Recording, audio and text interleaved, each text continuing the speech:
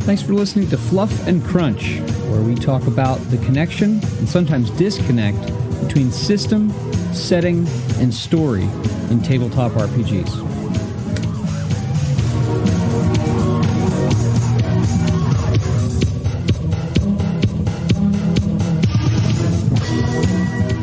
This computer, all right. As I always say, I'm recording. How are you, Chris? I'm good, that Jeremy. You all right? Very good. Any gaming? Or I know you did gaming. You went and did your Star Wars mini stuff. I saw pictures. I did. Cool. I went to my first tournament for a year, and like my first proper tournament for 18 months because I kind of stopped playing Marvel and haven't played anything like that. I briefly played this sort of samurai thing called Bushido, but I kind of I played it a bit, went to the tournament, played it, went, this isn't for me, and haven't looked back at that. But yeah, I went to play the new Star Wars miniature game. So I had a whole day playing miniatures, which I haven't done in like a year, which is kind of crazy. That was good. And then Friday night, the guys, we played a board game, and then we started thinking about what role playing we were going to play next. Yep. So before I go off for vacation, though, we wanted to touch one of the third rails. I guess we wanted to get in trouble and I do not want to get in trouble. Okay, we're not going to get in trouble. You might get in trouble because you want to be. I'm not going to get in trouble at all. But we're going to talk about. Say it. Cue it up. Today we're going to talk about religion. What? Religion in games. Mm-hmm. We're not going to talk about religion in the real world. Totally. We did an episode a while back about what the things we hate in combat in RPGs, and I think that for me at least, there's going to be an undertone of the frustrations and absurdity with religion in games, at least for me. I just wanted to preface this by saying that, and I used to say this, excuse me, when I taught world history ages ago, and obviously you have to park on the major world religions and others because that shapes in many cases how people perceive the world, how they perceive others, and then how they act based on those perceptions and beliefs. And so I always used to I padded myself from controversy by saying, it doesn't matter what we all think about it. It matters what they thought about these things and how they acted accordingly. And so that view, I have that same view within games. Like if religion is something that someone believes, if a religion is, or a god they follow or whatever, the extent to which it shapes their perceptions and their beliefs and their values. And then there's also this question of to what extent does that belief shape their actions, what they will do, what they won't do, what they will stop from being done or try to, or ignore, or overlook, or whatever. How will this affect them? And my point of frustration, frankly, is where in the vast majority of cases, that is non-existent.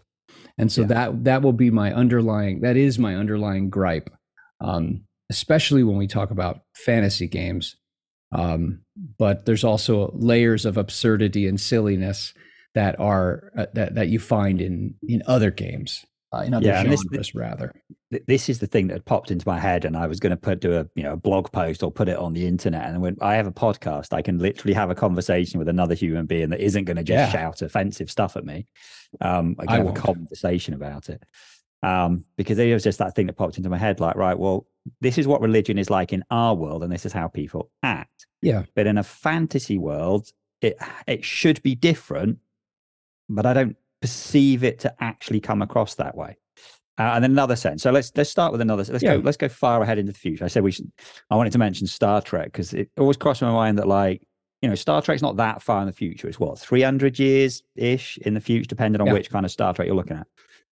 And almost never do I see someone on the Enterprise or, insert other ship talking about religion. In this day and age, you will have people that will have, they will have, I was going to say prayer breaks. That's not the right thing, but if you know what I mean. Mm-hmm. And, people on a Sunday will go to church and other nights for other religions. So I don't ever remember seeing anyone. Is there a prayer room on the Enterprise? Because there should be. Because it's only 300 years. I refuse to believe that 300 years from now, just because they live in a sort of post-scarcity economy, that religion just suddenly goes out the window. Well, in fact, what we have is But in fact, religion, the places they find that do have religion, they almost make out to be like, not, whack jobs or something. Well, this is fascinating because there's a bit of that, but there's also like you've got in Deep Space Nine, you've got the Bajorans, and so much of their culture and their society and their government is wrapped around their religion, which is wrapped up in the prophets, the wormhole aliens. So in a weird way, you've got the writers in the background implying like you're just worshiping space aliens who live in. Well, that's what they were. But well, so there's that. You've got the Klingons, and we have episodes where they go. I mean, Voyager, and I believe Deep Space Nine, and definitely what's it called? Next Generation. You have talk of Klingon religious matters and their afterlife, like the good and the bad, the Valhalla-ish and the opposite. You've got what is it, Sto-vo-kor, and what's the other one? The bad one. Yeah, I know what you mean. But yeah, they have it's kind of so it is similar to the Norse stuff. They have that. I don't know of any mention of Romulan religion. I don't remember. Nor Cardassians. I don't remember. Although the weird thing is, remember the Klingons said, we killed our gods. We had no need for them. Like Worf made some comment about that, but there's still this whole idea of an afterlife. Yeah. So that's a little, that's something do the Vulcans have? I don't know. Because the Vulcans you can see being like, they're, because the way they act is almost bordering on like spiritual. I guess the Vulcans actually are kind of quite a kind of Buddhist Zen type. What it seems to me is that what Star Trek does with faith, religion, spirituality, and maybe those are, I actually see those as three different things. Maybe there's overlap between them, but what Star Trek does is they, aside from one moment that I know of in all of Star Trek, they avoid any real human religion. Yeah. But what they do is they explore the overall idea of religion in various sparing ways through other cultures, like alien cultures. So they don't touch, there are no space Catholics. There are no space Lutherans. It's not like History of the World Part 1 that ends with the History of the World Part 2 with Jews in space. I'm not being offensive. That's actually from a Mel Brooks movie, so lump it. There's nothing like that. It's not like The Expanse, which frankly I think had a very clever, very thoughtful, and also interestingly respectful take on Mormons. Yeah. Mormons in space. Yeah, because that was like, what's his name? Main guy. The main guy's whole family were like very religious when I was thinking he was like, he left them and did his own thing. So other franchises have dealt with this differently, but there's no real Earth religions except for a very fuzzy-wuzzy sense of like Native American, this mishmash of Native American spirituality. And I mean, honestly, let's face it, saying Native American is like saying European. Yeah. Like, so do you mean the Poles or do you mean the Spaniards? Because they're both European, but there's a really, whatever. Yeah. They just avoid it, but they do address the idea of religion, albeit through alien cultures, which then I suppose maybe that creates padding so that they figure, well, no one's going to get chapped.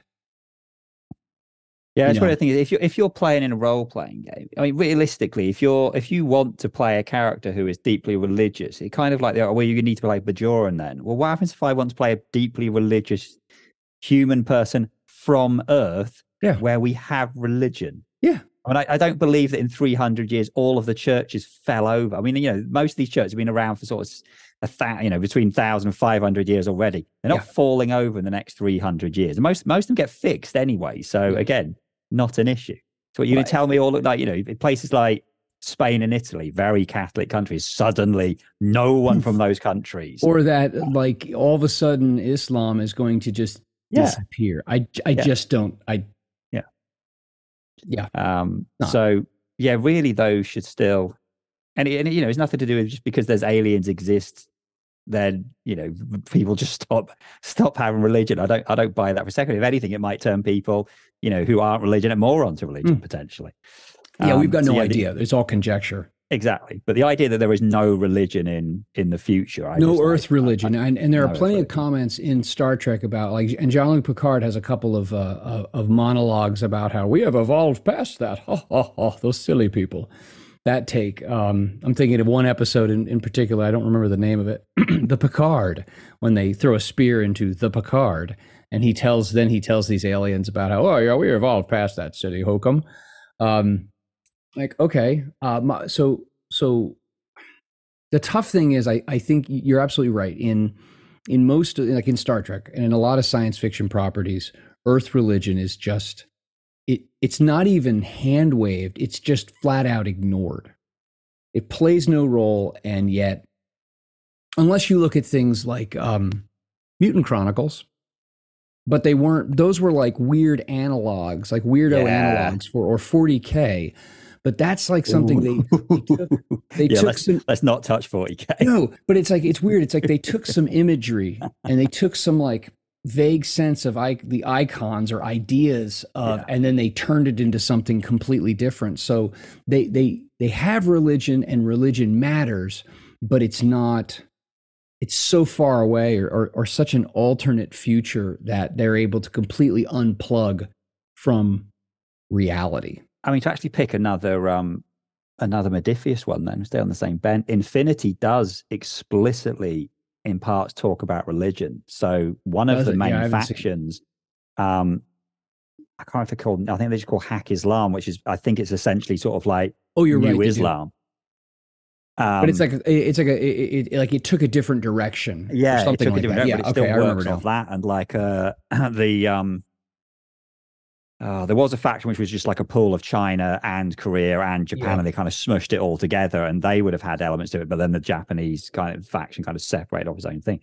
So they do have, well, I mean, in one of the things literally have almost like warrior nuns. They have like these sort of like these reverends, or I can't remember what they're called, but again, that's the whole thing. So they do, but again, maybe that's because that is a game designed by Spaniards who were like, well, we think there would be religion in space because there's loads of religion here, and we don't see it disappearing in the future. Yeah. So they put religion into their games and actually try to be very respectful of different religions and what they might look like in the future. I remember actually reading that. I haven't read that part of Infinity in a long time, but I do remember that and thinking that's really fascinating and actually, for lack of a better word, respectful.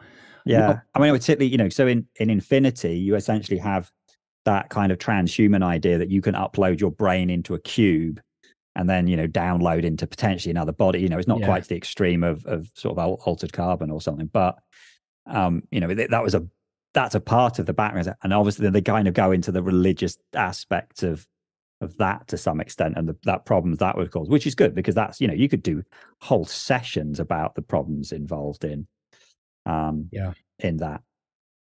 I think the big one, though, we talked to, I think, dispensing with like science fiction settings. I think the big one is what we're implying by our backgrounds here is religions in fantasy games. And I think that's I mean, I don't want to I don't know what modern, but I think fantasy games is the big one. Yes. So if we're thinking like, well, it's just, the main one, D&D, we might talk about Conan, which I think mine's from. Sure. We might talk about Conan later.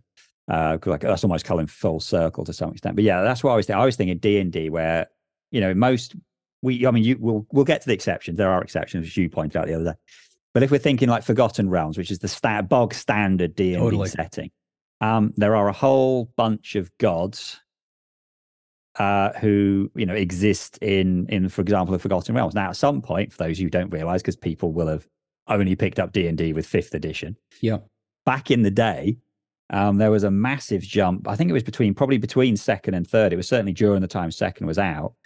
They did a whole storyline where essentially the gods walked among. They were all kicked out of wherever they hang around the rest of the time, the various planes, and they all came to take avatars of people walking around on the planet and I can't remember why it happened or how it finished. And at the end of it, they all ended up back where they came from, except some of the gods literally died.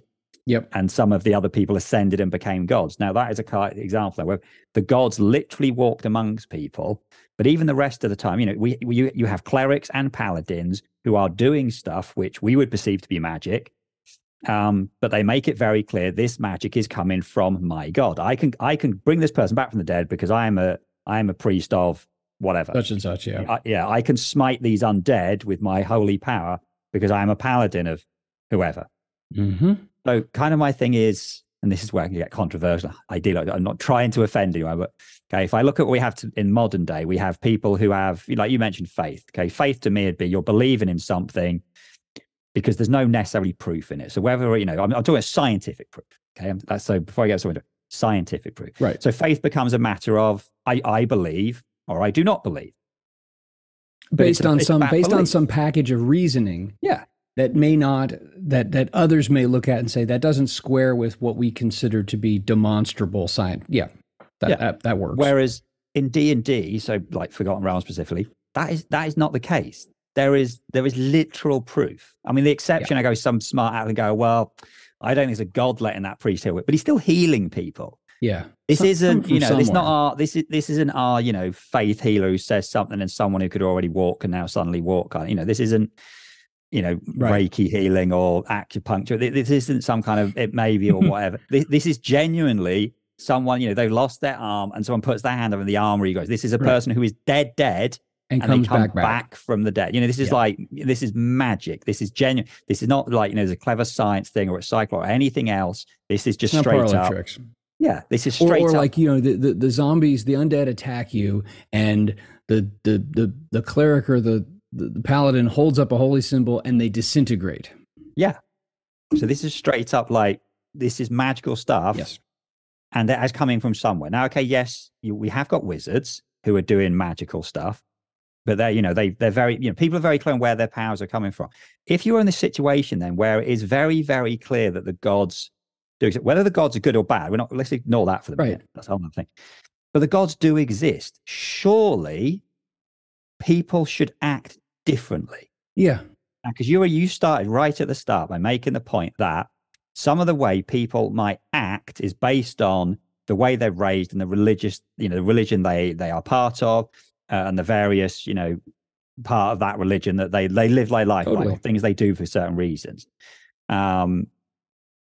And yet, in a fantasy world where religion, the gods walk among us and they are literally like real, we can definitely see the real. I'm not going to go into whether gods are real or not. That's not the point of this. In that fantasy world, 100% they are real. Right. Totally real. Surely that changes things then. Yeah. Because we can go through history of this. We know that points of history, we have had priests say, if you don't do X, Y, and Z, you will go to hell. Which is a large chunk in the dark ages of people going to doing things, and we still always had criminals because we couldn't prove it. If you are in a fantasy world and there's a god of justice and the priest of justice stands outside his church and says, if you don't do this, you will go to hell. That's not I do or don't believe. That's oh yeah, I've seen it because I saw the paladin of justice smite this dude the other day because he did something.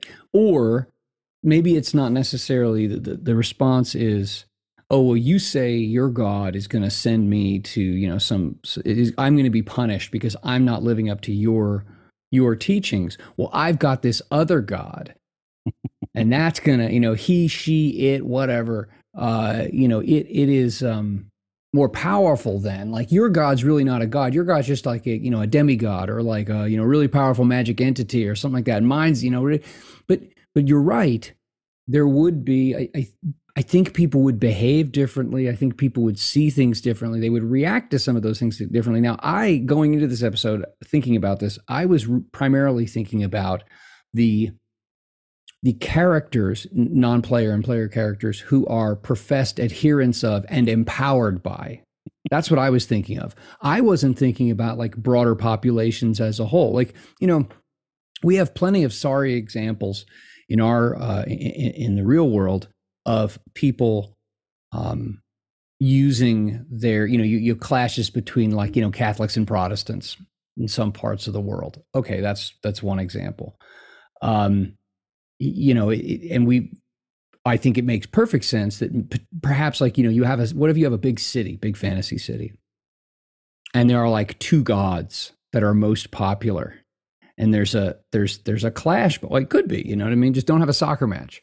Well, it's just exactly that, because you like the classic where we have in this country where we mix religion and sport is in Glasgow, where we literally have a Protestant football team and a Catholic football team.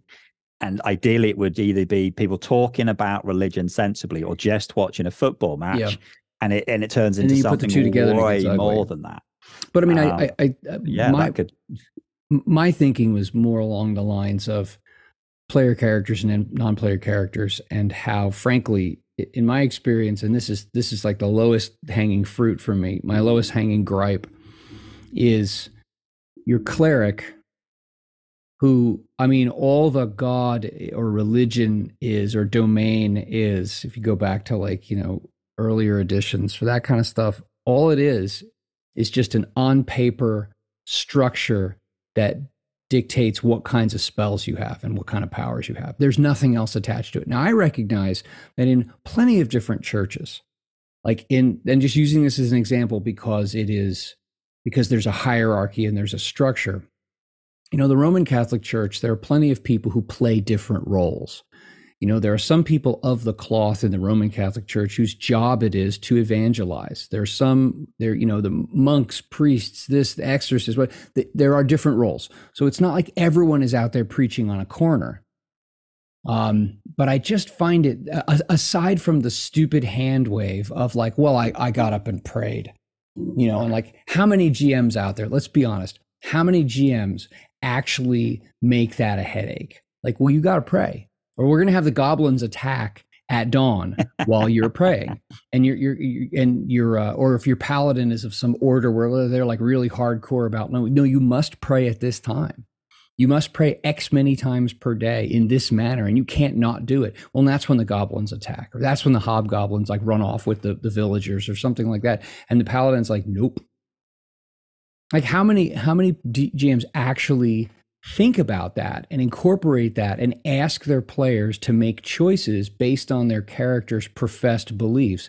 No, it's just an on-paper conduit that gives you some structure for your powers. Yeah. And beyond that, it's nothing. There's no story to it.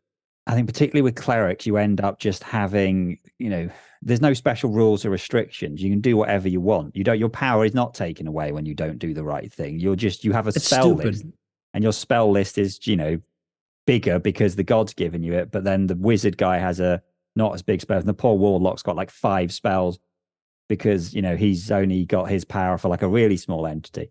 Yeah, but how many GMs ask the warlock character to like if your patron is some creepy fae, we're like, you're going to come spend an amount of time in my Feywild with me, and you're going to be my little like leather masked biatch for a while. Like, honestly, what, like, you have all these powers. What does this weird entity want in returon? Maybe it wants things that come across as benign. Maybe it wants things that are horrific. Nobody ever plays that. You'll see people play paladins like that, but that's the perception. Oh, a paladin has to be this lawful good. Well, maybe not so much now if they don't have but when you had to, when you had to be a lawful good paladin. We're talking about 5e. I mean, we're talking about just watered down like Drek. Everything is just like, anything. It's nothing. The old school paladin was properly, and even like, I mean, Brian played a paladin in our Strahd thing, and that was fine because we were mostly fighting undead. But yeah, a lot of time, you end up playing the paladin like, well, it's a paladin. I've got to play him like an arsehole. I'm gonna be straight and narrow. Can't deviate from that. I'm going to follow all of these rules. It's my way or the highway. There's no slightly illegal stuff. I mean, he didn't play it like that because he knew that would be annoying. But that's how people were playing paladins back in the day. That's what it said in the book. Yep. But then why doesn't it say that for clerics? Yeah. Clerics should still have a similar thing. But you'd have a cleric that, I'm not allowed to use swords or axes. I've got to use blunt things. Well, but there's nothing about how you have to act. If you want to go around like backstabbing people by smacking them over the head with a, mace, you were allowed to do that. There's nothing stopping you multi-classing, rogue cleric and go around stealing off everyone and assassinating people. because there's just nothing like that in the rules. So then you end up with just a priest is another way of getting a spell list. You know, I remember how Eberron, which is, I think I've said this before, I'm sure, is my favorite D&D setting by a long shot. Eberron does some interesting things, and it also does some like head scratching things when it comes to clerics and the gods. Is that first off, the gods in Eberron, if you don't know this, are more distant than in other D&D settings. They don't walk among the people. Okay. Aside from the Silver Flame, which could be some kind of, super powerful supernatural entity, nobody, like some kind of like powerful force that's not necessarily a god, but the followers of the Silver Flame believe that. But the Sovereign Host and the Dark Six, which are like the good gods and the bad gods, don't walk among the people. And so there is a questioning, a broad-based questioning over whether they're real or not. That I think makes sense because of how the authors, how they said, well, listen, the gods aren't walking among the people. And so there is this questioning of. Now, on the other hand, you can be a neutral evil cleric of a good god, which to me is like that like what unless there's story commentary that digs into like, well, maybe the gods, maybe they're really not good. This god really isn't good. It's something else. Like it's good-ish. You think it's good, but it's just a source of power. But it's still, that never gets answered, one.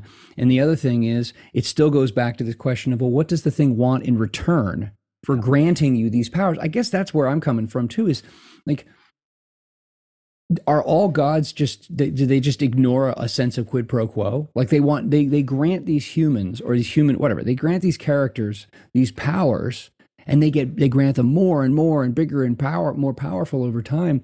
And yet they ask nothing in return.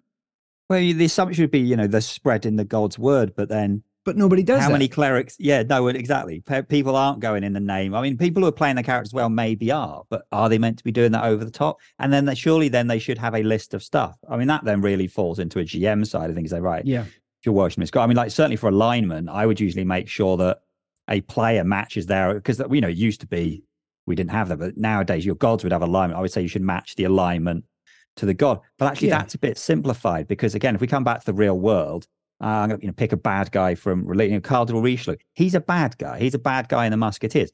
So if we nominally say that the Catholic faith should be lawful good, there's no way he's lawful good. He's probably like neutral evil or something. Right. But he was high up in the church because he's worked his way up, because you can do that in an organization. So, but I guess he's not a PC, so it's a bad example. But that would still be the same thing, that, like you said, you should then be able to not have your alignment match the god. Would it's just falling apart. Like Richelieu, actually, that's a really interesting example, because if you were to play this like D&D of old, he would have lost his powers, right? Now, on the other hand, though, could he actually have then turned into a cleric of like an evil god? Or maybe he's not a cleric at all. Maybe he's a wizard or a magic user, if you really want to go back in time. Maybe he's that, but like on a worldly side, he's wearing the cloth. He has the power, the political and the social authority. But on like the magical side, it's not. It's something completely different. So I think that frankly, that makes a lot more sense than like a good God being like, well, this really terrible person's doing really terrible things that are against everything I stand for, but I still give him powers. I mean, you'd like to think most clerics will play, a good role player should play his cleric in the way that is doing something more, but should, how many do or don't? Right. So that's from the character model. So let's, what about the idea of literally society and NPCs? Because I would maintain that if the gods are walking among us, people should not act like, like they did back in, people go back to ancient times, like, oh, well, we'll go back and look at how things were in like Greece or Egypt and blah, blah, blah. It's like, well, again, there was powerful people then, maybe more people believe the gods were real. But even in Greece, loads of people would like pay lip service to it, because they were, this like kind of higher thought. Then you probably a load of people who would say they believe in the gods because they're worried about getting done over their head if they say they don't, but probably didn't. But again, this isn't a thing where people do believe. I mean, actually, like your Protestant Catholics in the good thing. How many times would you straight up, just in a city, have wars between? I mean, if they want about rival fans, because this is the point before we did this episode, I've kind of said this, like if you live in a town where there's 20 different gods, do you worship all of them, or do you pick one? And if you pick one, how do you decide which one? Is it the one your parents had? Can now it start sounding like a sport? Oh, well, my parents supported Zeus, so I'm going to support Zeus as well. I don't like Odin because he's the rival god to Zeus in a whole different pantheon thing. But it's a different matter. Like so you've got all that. And that I think is analogous to the way people lend their support to things in the real world. Like, you know, why do people end up supporting the political party that they do? It's oftentimes because of what they're taught by their surroundings, and they become convinced that like that's right, and it's actually less a rational than a received decision. Okay, yeah, you can make sense of, well, I support Zeus, not Odin, for that reason. But what happens when Zeus shows up and stomps the temple of Odin into nothing, and you watch it happen? And you were the Odin worshiper. Are you just really pissed off? Are you crestfallen? Are you like, I support Kanye's gods? You know what I mean? Like what happens then? I think, yeah, there's that question of when the gods make themselves known in undeniable ways, not ways, you know, I attributed that storm that, like, you know, our cleric to whatever, you know, prayed to the Red Knight and we had success in battle. So you attribute it to, it's like, no, the Red Knight showed up and hacked all the you know, killed the enemy army. Like, there's a difference. Yeah. How does that affect how people act, how characters, and like you just said it, the masses. Yeah. How does that affect it? And I just don't, it's unfortunate. I think that's a dimension of like the persons and the people that are part of stories in these games that just by and large is overlooked. It's definitely overlooked by the vast majority of publishers. It's like they just stay away from it. I think they just gloss over. I mean, you'll see these books of, like, you know, gods and stuff, and it will explain what the gods are like, and it might explain what their church is like, and it will explain what they were. But there's never a thing that kind of, okay, well, how is this affecting day-to-day society? Because you have got all these. I mean, is someone like, oh, I'm going to hedge all my bets and I'm going to go to every single church every single week to make sure I'm hitting the one that's going to be, you know, winning this week? Or do you have a thing, you know, like, is there a standing in which god has got more worshippers and therefore they're more powerful? Or is it based on pantheons as opposed to there's so many different ways you can look at it, but now it just gloss over it. You just ignore it. There are gods and they give power. I've seen one game that, and this is very recent with my Castles and Crusades infatuation, but they have a book called, what is it called? What the hell is it called? It sits right over here on my shelf. Falls off his chair. What am I, blind? Well, you haven't got your glasses on. Gods and Legends.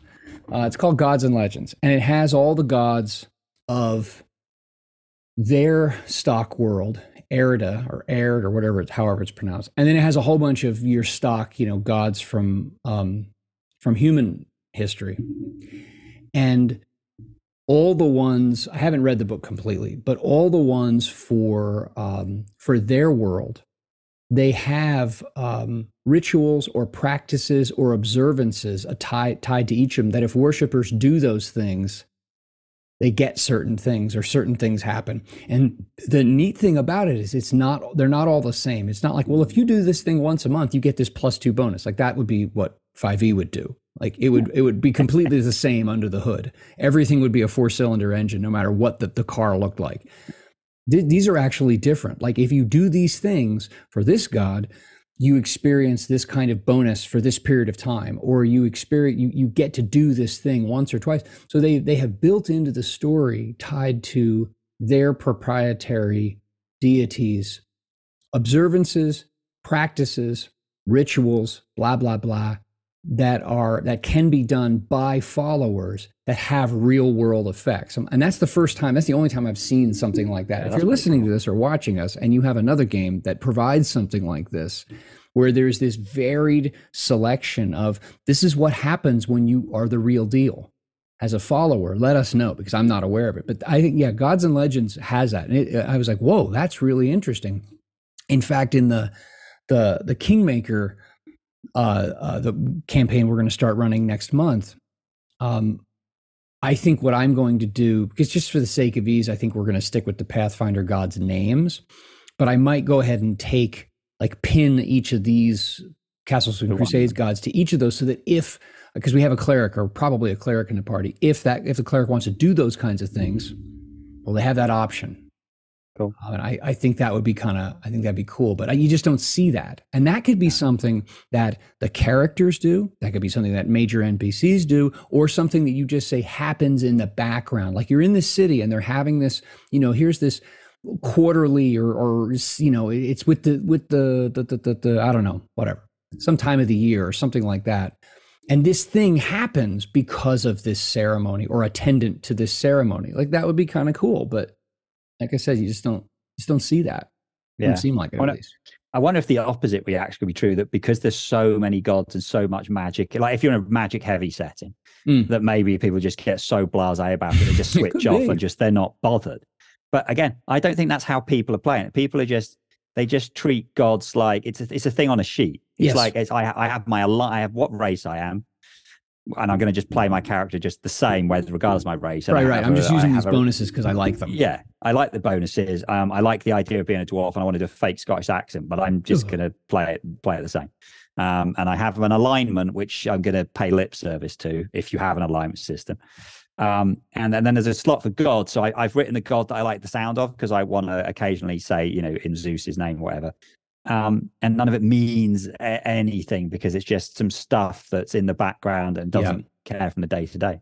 And like I said, the thing that made me think about this was because the current Critical Role arc is that literally the characters are having to essentially do something to stop some bad guys that are trying to release a monster which will destroy all the gods potentially.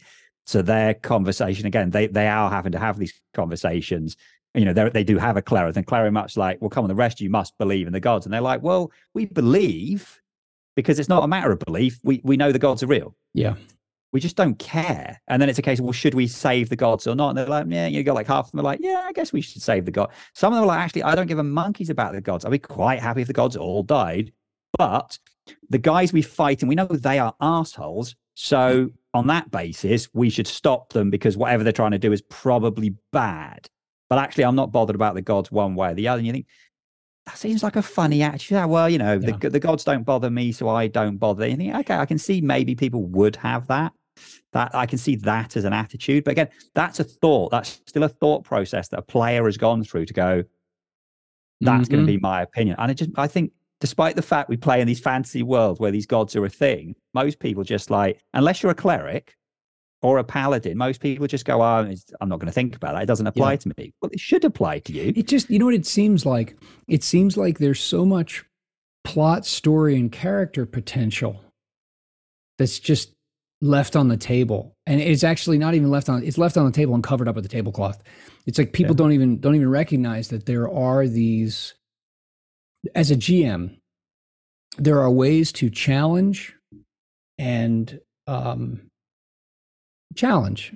inspire, I think, like motivate, that is, your players to have to work through things or have to make tough choices or experience something cool that I just think they're being ignored. Like I personally am not satisfied when every session is a walkover for the players when I'm running the game. That's not satisfying. Like when it's like, you get a this and you get everyone wins. It's like, as I call it, California Little League. You get a freaking trophy for having a pulse, and you can con your way out of that. Even if you don't, you just show up, and you don't even have to show up. You just ask, they just send you the damn trophy and tell you that you're great. That is so tiring. It's so tiring to me. And so you have to challenge the players sometimes. Things matter when there's something to be lost. And if there's something that must be gained, and there's something that must be traded away for it, like that leaves a mark. And it's emotionally, I think that makes for great satisfying stories. It makes for great satisfying games. And so, if you have a cleric or paladin who really means what they mean, or better yet, maybe even a character that isn't powered up by a god, but says, I believe this, and is willing to sacrifice something for it because there's something good, right, whatever, to be gained from it. It's just left unexplored. And it's unfortunate because, again, if people really believe their motivations and their values are going to be, and their actions are going to be shaped by those beliefs. Well, we just don't explore those things at the table. And I think, unfortunately, it leaves a very thin broth. Yeah. And it's just missed opportunity.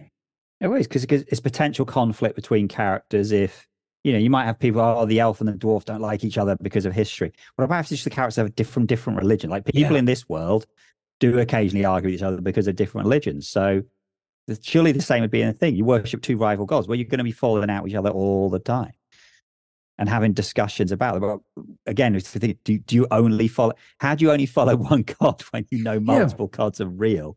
Well, and you know what? That's what we said last time. The following the sports team thing is the thing that makes more sense to me, because, like, in this day and age, because I'm not talking about religion, most people follow a team. Most people will have, that's my team, and then maybe I have a second team, and this other country I've got a different team, that kind of thing, or this different sport. That I could see that being the thing. Well, my dad supported Zeus, so I support Zeus. But my wife, unfortunately, she supports whatever. It's all about Hermes. Yeah. And so, but I just have to put up with that. But, and then it's like supporting a sports team. I'm not going to, maybe at the end of the day, it's benign. Yeah. Well, something else too is that you talked about conflict between characters, and it could create conflict between characters, player characters, non-player characters, or combinations thereof. It could also be more benign friction, where one is like, hey, listen, the paladin, for example, I my god that I completely follow, I have to stop and pray for 30 minutes 3 times a day, or once a month on the new moon I have to do this. And he's like, it's not like that big of a deal until maybe it becomes a big deal, but the character's like, no, I have to do that, or like, no, I can't stay in that kind of an inn because of blase or whatever. It just adds ripples to the story that make the characters more interesting and plausible, instead of just all the character is a bunch of abilities written on paper and the urge to win. That's all the character is. I think there are interesting stories that you can tell them, but people, nowadays, particularly, people don't want to offend anyone, so we'll just avoid it altogether. Like, kind of like the stuff that still drives me. I mean, it's not really the same thing, but when they basically put in D&D the racial bonuses, well, you could ignore and have any racial bonus you wanted that matched the racial bonuses you wanted. Well, but that doesn't make any, to quote when you Syndrome, say when everyone's super, nobody is. When you say that a halfling can have a strength bonus because you don't want to upset halfling players that, want to be strong, you can go, but a halfling's child, are you telling me a child? You know what, Chris, I can do you one better. Someone who's 7 foot tall. Halflings aren't real. Yeah, so it doesn't matter. When we have these made up fantasy races with different racial bonus, that isn't like racial profiling, because it's nothing to do with the real world. It's a fictional fantasy thing. Then you've got people, but I want to play, I don't want to play an elf that's dexterous and intelligent. Right, all the rules are saying is that elves are naturally more dexterous and intelligent. That's the point. They are physically different. Right. It's not a real world parallel.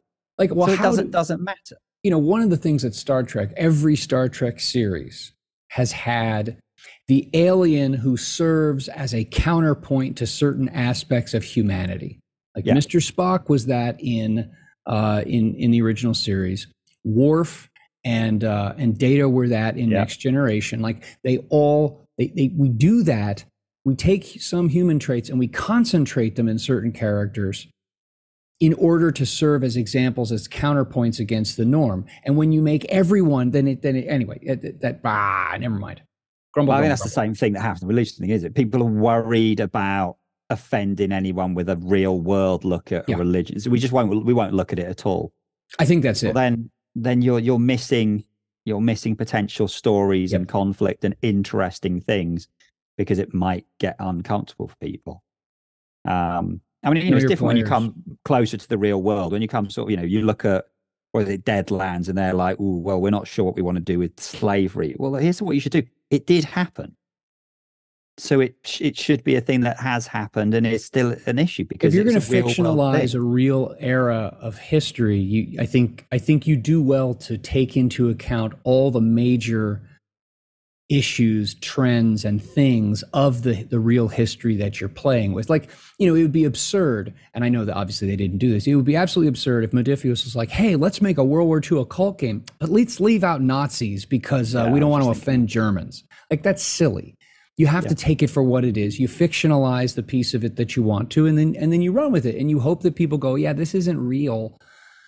I'm with you completely. I think that, and here's my charge to people listening, is that there's a lot of story, a lot of character interaction, and a lot of internal character development that you leave on the table unless you consider, in a fantasy world, the gods are real, the gods walk among us, and the gods do things that people could point at and say, yeah, or at least some people could point at and say, yeah, that's real.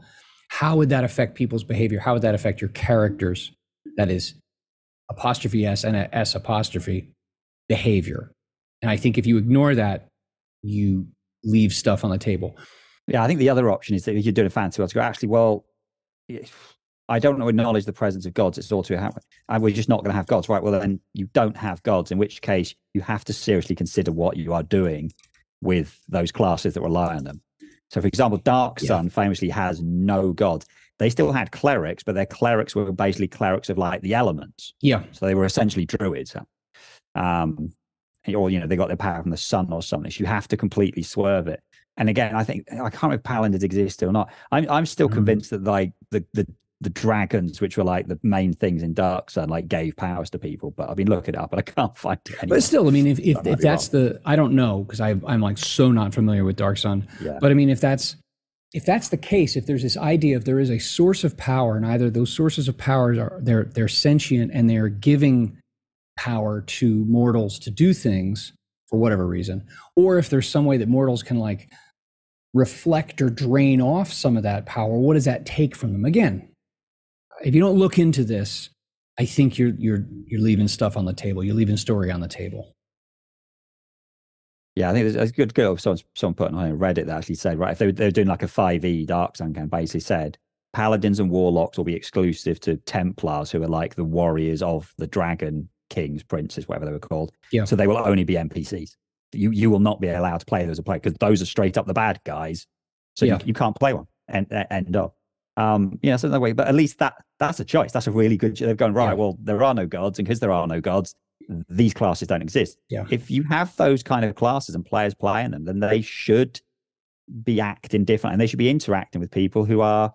I mean, if you're a cleric that walks into a town, and you're like spouting off the name of cleric, everyone and their son should be coming after you for some healing, because maybe they don't have a town cleric, or if you show up brandishing the holy symbol of Splapdor, and that town happens to be majority like Flingelblap. The Flingelblap people, are they going to like throw tomatoes at you? Are they going to make fun of you? Or you show up in a town where Splapdor has a pretty big following, and all of a sudden people are like buying you drinks, or there's a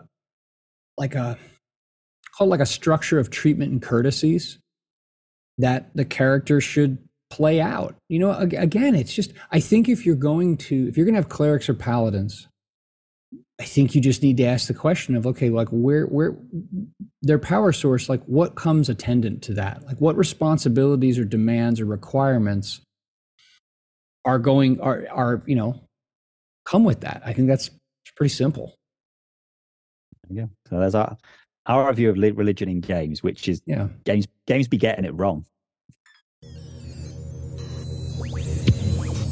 Thank you so much for listening. You can visit our show's homepage at anchor.fm/fluffncrunch. That's FLUFFNCRUNCH. We would really appreciate feedback and reviews on whatever podcasting platform you're listening to this on.